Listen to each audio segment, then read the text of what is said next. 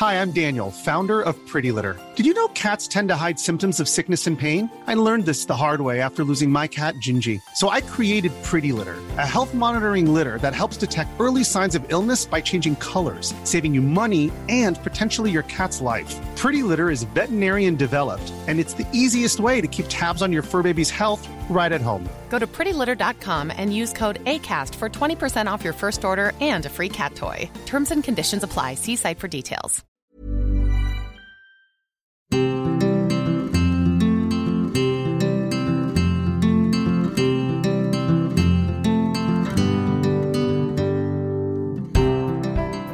Hello, I'm Alex McLaren. I'm an actor and I've worked as a communications coach since 2002. Now so much business is being conducted remotely, the ways in which we talk, present, build relationships and connect is changing. In this podcast, I want to explore all those issues and prove to you that no matter who you are, you can talk to anyone.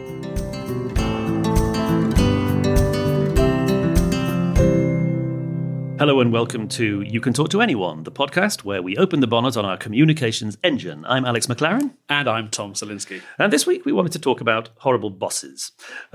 Tom, you and I are colleagues and we've been working together for yonks. And I don't know that either of us can confidently say that we have a boss.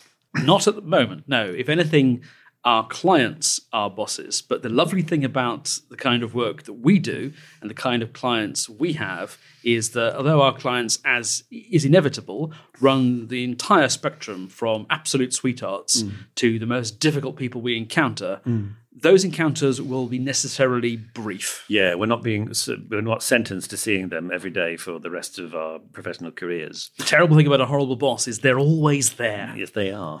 They are indeed. I think and even if we were, and even if for those brief engagements, in my experience as a visiting consultant, the people who book us, they very much want us to be sitting outside the hierarchy of the organisation because they want somebody authoritative to come along and talk to them, to everyone in the organisation, regardless of their rank. There's movies about horrible bosses. Yes. Something very cathartic about seeing a horrible boss, particularly a boss consumed with ego. And that's not the only kind of horrible boss by any means, but a boss consumed by ego who has their status taken away from them. There are a few things more satisfying. A few things more satisfying than that. I mean, it's sitcom standard as well. I mean, Basil Fawlty is an absolutely horrible boss to Manuel and Polly. And perhaps most famously in our time. Actually, let's talk about. It's shame to start with somebody fictional, but I kind of think as it's come up. Ricky Gervais's character David Brent in The Office. Yes. All right. Now, I remember watching that show when it first came out and not really getting it, or maybe just not even liking it. All right. There was something about the flavour of it that for me felt, I think, slightly bitter. But now I don't think that at all. Okay. And I think particularly the conclusion of it was extraordinary because a character who everybody had been taught to, spoiler warning, we'll put that in the notes. A character of people who've been taught to mock and deride, you ended up taking their side because he was suddenly in a different status dynamic with somebody else. A lot of great sitcom characters are deluded. Basil Fawlty thinks he's running a luxury establishment and actually is running a down-at-heel, seedy seaside resort. And likewise, the brilliant thing about David Brent is he's not a monster who is lashing out and using the power given to him because of his position in order to belittle other people. He believes he is the ideal boss. Yes. He believes that he is a friend to everybody in the office. Chilled-out entertainer. And the cringe comedy, and some people just don't like cringe comedy full stop, and that's fair enough, but comes from that disconnect, the way he sees himself versus the way everyone else sees him. Well, I wonder if my initial dislike is related to what you're saying about some people don't like cringe comedy. I've heard lots of people say about David Brent and characters like that, I think those cringe comedies, oh my God, everybody knows somebody like that person. Yeah. And I think that in the conclusion of the series comes, I think, a second truth. And my suspicion is that the person that everybody knows who is something like David Brent is themselves. And I think that's why it's so painful to watch. Not because I've seen people screw up horribly socially in that way, but I've been that guy sometimes. And it's nice to have it kind of I suppose, exaggerated in such a way we can externalize it and mock it from a distance. But actually a little bit of it is us. And I think that the one of the challenges about our relationships with our bosses is we sometimes feel locked in one particular relationship and not able to easily identify with the other person's situation. Certainly they're not identifying with ours. So, bringing it back to the real world, what was the worst boss that you ever had? So my employment history is sketchy. Quite a lot of it has been entirely freelance.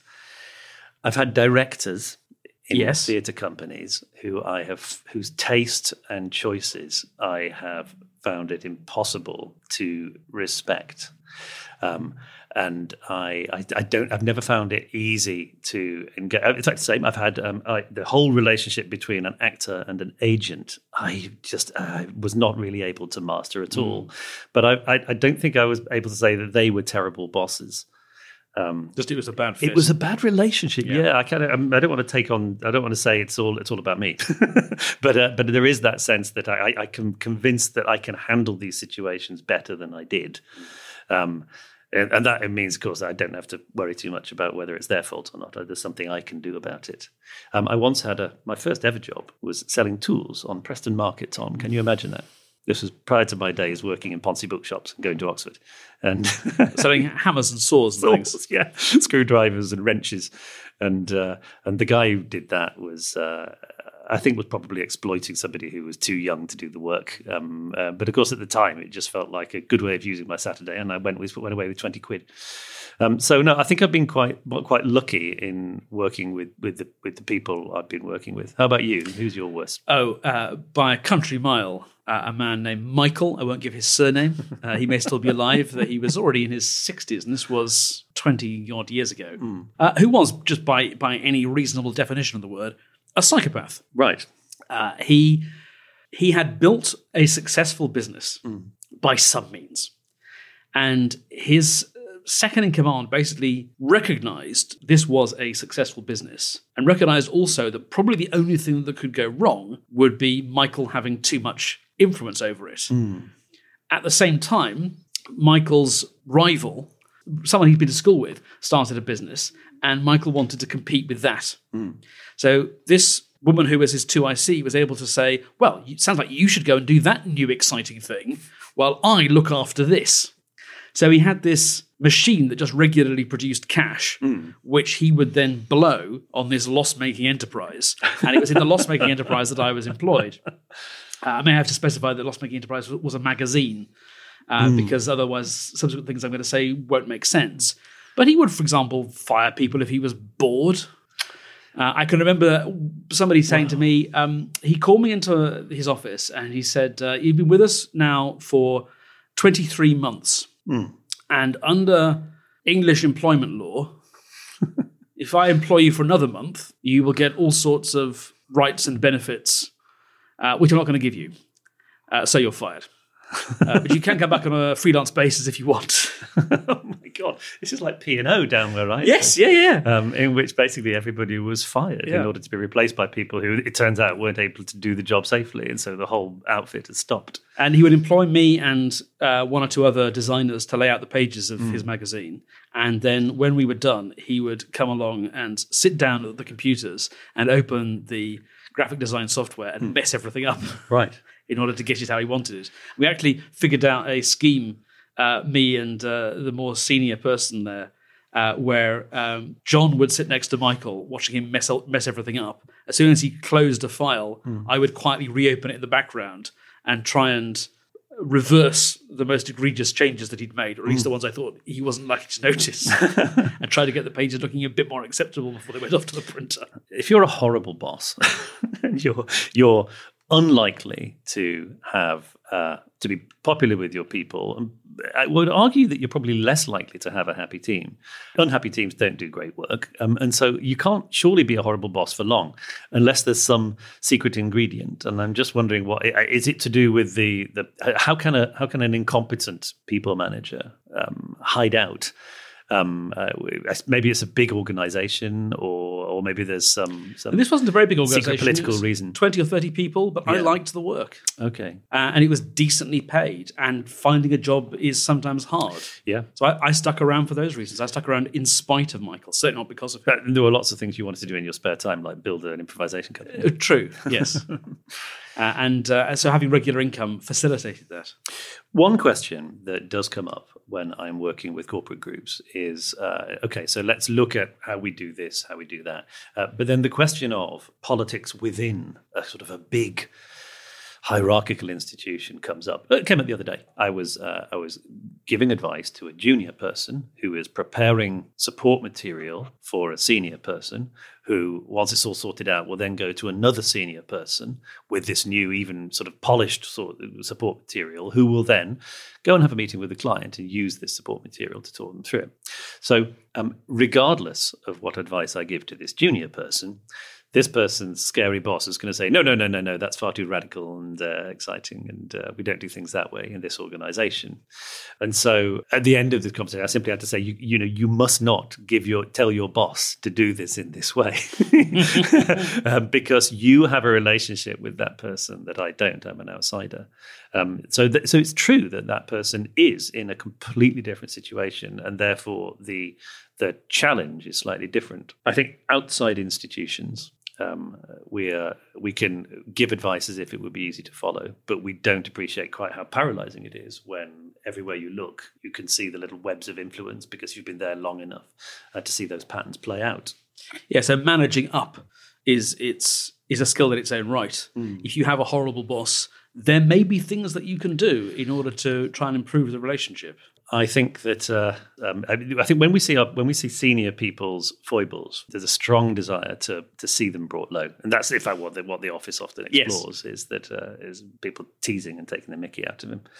But it just pushes the relationship further and further apart. However immediately satisfying it might be to your ego to see your boss humiliated. Yes, there's Reddit and places like that are full of stories of malicious compliance. People who follow the idiotic orders they've been given to the letter, knowing the chaos that will ensue. And it's always a boss who was intransigent, would not listen to reason, would not take advice from anyone else. But the story generally ends with the boss being fired. Yeah. Because what you're doing when you maliciously comply is proving a point and feeling good about yourself because you were right and they were wrong, but you are not managing a relationship, you are depth charging a relationship. And hiding behind the structure of I have to do as I'm told, this is my contract, it's not me, and it was them. Yeah, it's really difficult because sort of within those hierarchical structures, people can sometimes end up feeling very invisible and therefore almost opting out completely in terms of their own agency and responsibility within that structure.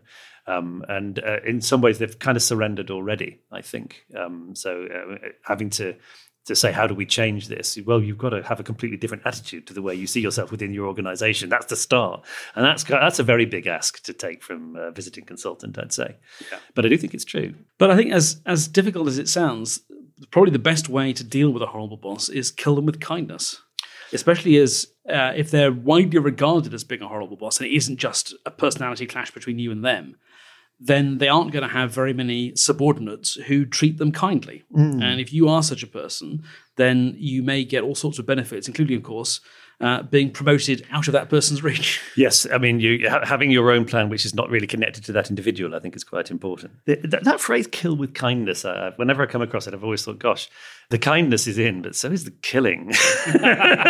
There is this sense of a kind of a battle to the death between you and another person. Neutralize with niceness. Yeah, I sometimes say, try just being kind. And in fact, and I know that can sometimes have unpredictable effects. I remember once being involved in a production, and it was in the days when it was still allowed for people to try and do all-male productions of Shakespeare. Right. We're all very ashamed about this in retrospect, let me point out. We were slightly less evolved. But what it meant was that the entire company was an absolute sort of ferocious, angry hotbed of testosterone, and the director was very unhappy. And I remember him confiding in me, and me going, "Oh well, chap needs someone to listen to." And I tried to be a shoulder to cry on for the duration of the production. Actually, it wasn't a total disaster for me in retrospect. It was a much better production than he thought. But he's never really, I sometimes think he's never forgiven me. Do you know what I mean? Because because you're the one who saw his soft underbelly. Yeah, the vulnerability, kind of like that. Okay, that was actually something I shouldn't do. I should maybe he's actually himself. He can't forgive. He shouldn't have put me under that emotional pressure. I don't know, but there are risks attached to a kind of to adopting a counterintuitive approach to a situation like this. And of course, people listening to this will know their context much better than we do.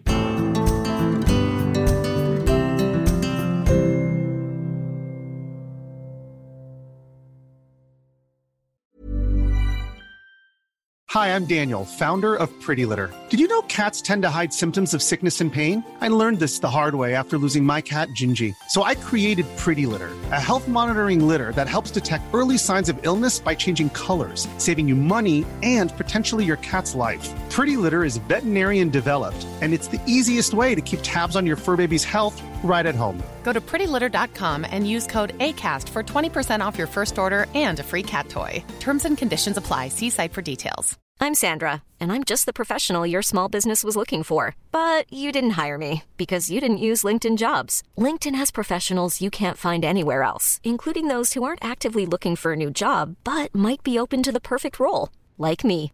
In a given month, over 70% of LinkedIn users don't visit other leading job sites. So if you're not looking on LinkedIn, you'll miss out on great candidates like Sandra. Start hiring professionals like a professional. Post your free job on linkedin.com/achieve today.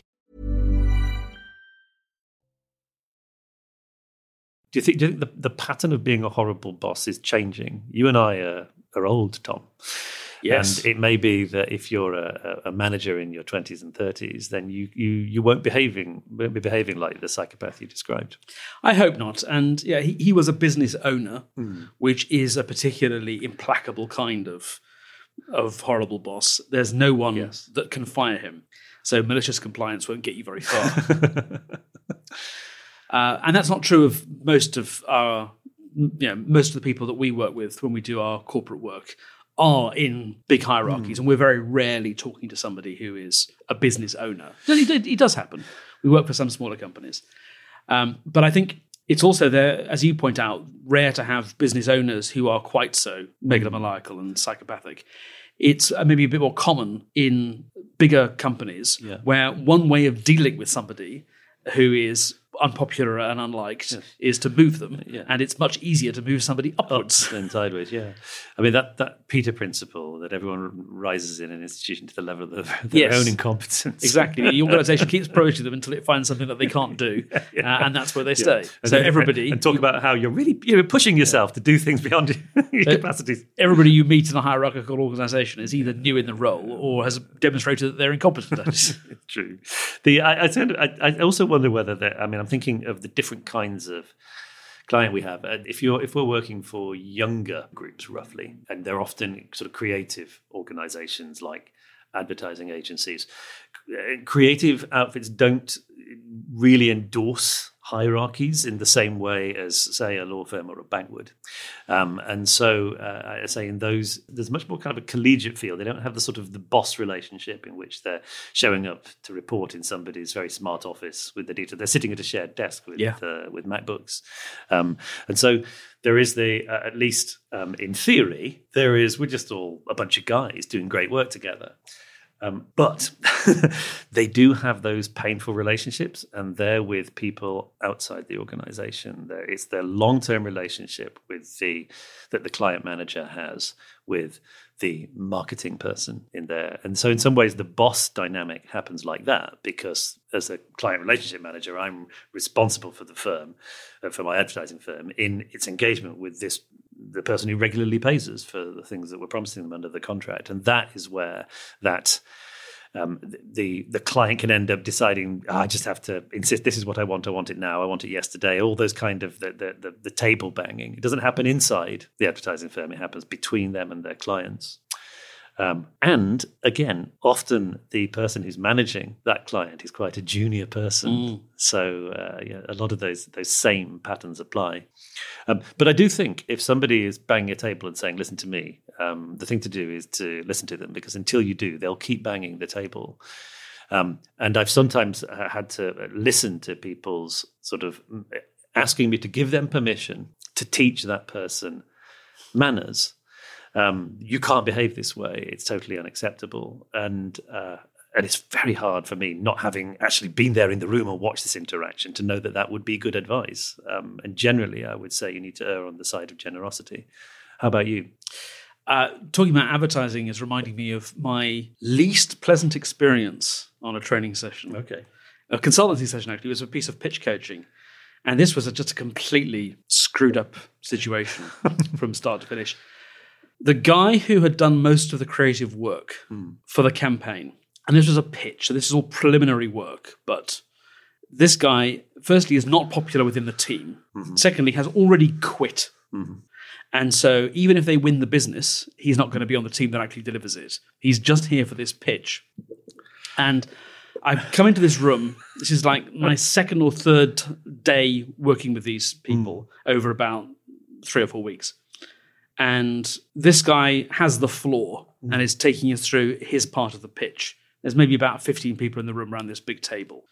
And there seems to be some general disagreement that he's managing to deliver the story as cleanly as possible. And I said, did you think about starting the presentation with the logo and then showing how you arrived at it, rather than doing all the preliminary work and then doing the big reveal? You just make them impatient. He looked at me and went, are you f***ing insane? And there was this terrible silence.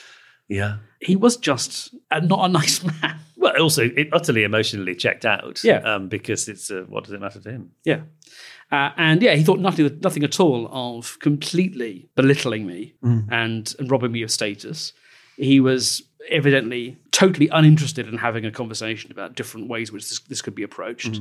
He didn't say, I've never done it that way before. Why do you think this might work? Yes, what's your reasoning? He just wanted to swap me aside, despite the fact, as I say, he was leaving. Yeah. He should have had no stakes in this whatsoever. I still have nightmares about that. It was so humiliating. Yes. No. Okay. So I'm trying to think if I've had a similar occasion. No, well, I mean, occasionally people get in heavy arguments with me because there's there's places they don't want to go in the work that we're talking about. But I don't think I've ever had that kind of sort of brutal face down. I do remember occasionally people will say things to you which are shockingly inappropriate, but it's more, I usually attribute that. I usually find a sort of a way of looking at it like, oh, how very confused you must be. Or they may just be from the Netherlands. Was this a Dutch person? No, it wasn't. No. We're talking about, I guess, power-crazed people and people who are, for some reason, genuinely not interested at all in the well-being of the other person in the interaction or the other person in the institution. What are good bosses like? Captain Picard. No, he's a textbook case. Right. Because it's very clear who is in charge. But it's equally clear that he is willing to hear ideas from practically anybody, practically at any time. So that, for me, is about lack of fear and curiosity, because you're not scared of the fact that these contributions are coming to people who are significantly less experienced or junior than you. If they've got value, you're into them. Yes, I think that matters. And so I think that's maybe one reason when I'm thinking about horrible bosses, I'm thinking that for some reason this person is neurotic and paranoid and scared. Right. And so I think the bad version is you don't listen to advice that other people give you. Mm-hmm. And then when things turn out badly, you look for someone else to blame them. Yeah. Whereas what Captain Picard does is listen to options from everybody and create an atmosphere where everyone's opinion can be heard and then takes ownership of the decision. Yes. The decision ultimately is mine. Doesn't matter who suggested it. I make the call, and therefore any negative outcome is going to reflect badly on me and only on me, Yes. because it was my decision to make. There's some frightening stuff about the NASA decision to allow the Space Shuttle Columbia to attempt re-entry. And looking at the transcripts of the meetings, it's fairly clear that the most senior person in that room had decided before the meeting started that no possibility existed to look at the tiles, replace the tiles, or send another craft up to fish out the people on board. The only thing they could feasibly do was attempt re-entry, and she made sure that was where the conversation ended up. Yeah. Okay. Yeah, it's interesting. That thing about who takes the flak when things go wrong, I think is really, really important. You know, a good boss is someone who says, it stops with me.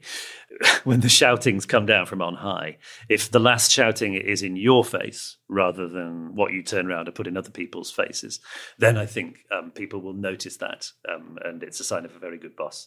I think it's also, just to end on a positive note, I think also bosses credit people. It's not necessarily the same as just giving people random compliments. I remember that's a very, very happy time working for a while at the British Council, which is at the end of the Mall. And a couple of bosses I had, one of them was always giving me things to do which were not part of our brief because she was interested in them. And she said, don't worry, it's on me, which is always nice, which meant I was free to get really into it and do a good job. But I remember one occasion when we did something for Jim, our boss. And I remember because I was drafting letters for him, he said, take a letter. And I said, I want to thank you personally, I typed, for the excellent contribution you made, last week when we set up that meeting in Brussels. I know it's going to make a big difference. All the very best, Jim. I then printed out 6 copies, and he wrote my name on one of them and handed it straight back to me. But I just remember he would always be taking the trouble to do that. And it was partly to do with the fact that he wasn't always in the office. And so when he was with us, he was really building relationships. He was taking us to the pub and talking and making friends. And good bosses celebrate successes as well. The last big company I worked for, the management team would make a big song and dance about every success the company had, and would make it a success that everybody in the company, a team of about 70 or 80 people, a success that everybody could and should celebrate. And I remember that ostentatious public celebration of success being the only, I think, way of bringing everybody in a company together that I think I've ever seen. What normally happens in big organizations is people get increasingly siloed. They want personal successes. But in this organization, I saw a way in which everybody can feel a part of, God, I hate to use this word, Alex, but I'm going to. Yeah, you are. The family. And if organizations in which there's a culture of that, in which everybody's contributing to it. In fact, famously, the NASA at a happier time. Somebody visiting Cape Canaveral sees a guy with a broom and says, what do you do? And he says, I put people on the moon. I don't know if that story is true, but I'd like to think it is. Oh, it's just great. It may not be true, but it's useful. Yes. If you're out there and you're looking for ways of guarding yourself against bad bossness, look for ways of crediting everybody in the organization for their contribution. I'm Alex, and with Tom, we deliver sessions in organizations, big and small, with groups, senior and junior, right down to individuals. So do get in touch with us. We're at info@the-spontaneity-shop.com. You can find us on Twitter at spontaneityshop. Or you can find me personally at Tom Selinsky, or you can email me, tom@the-spontaneity-shop.com. Thanks again for listening. I'm Alex McLaren. I'm Tom Selinsky. See you soon. You have been listening to You Can Talk to Anyone with Alex McLaren and Tom Selinsky. The producer for The Spontaneity Shop was Tom Selinsky. You Can Talk to Anyone is distributed exclusively by Acast.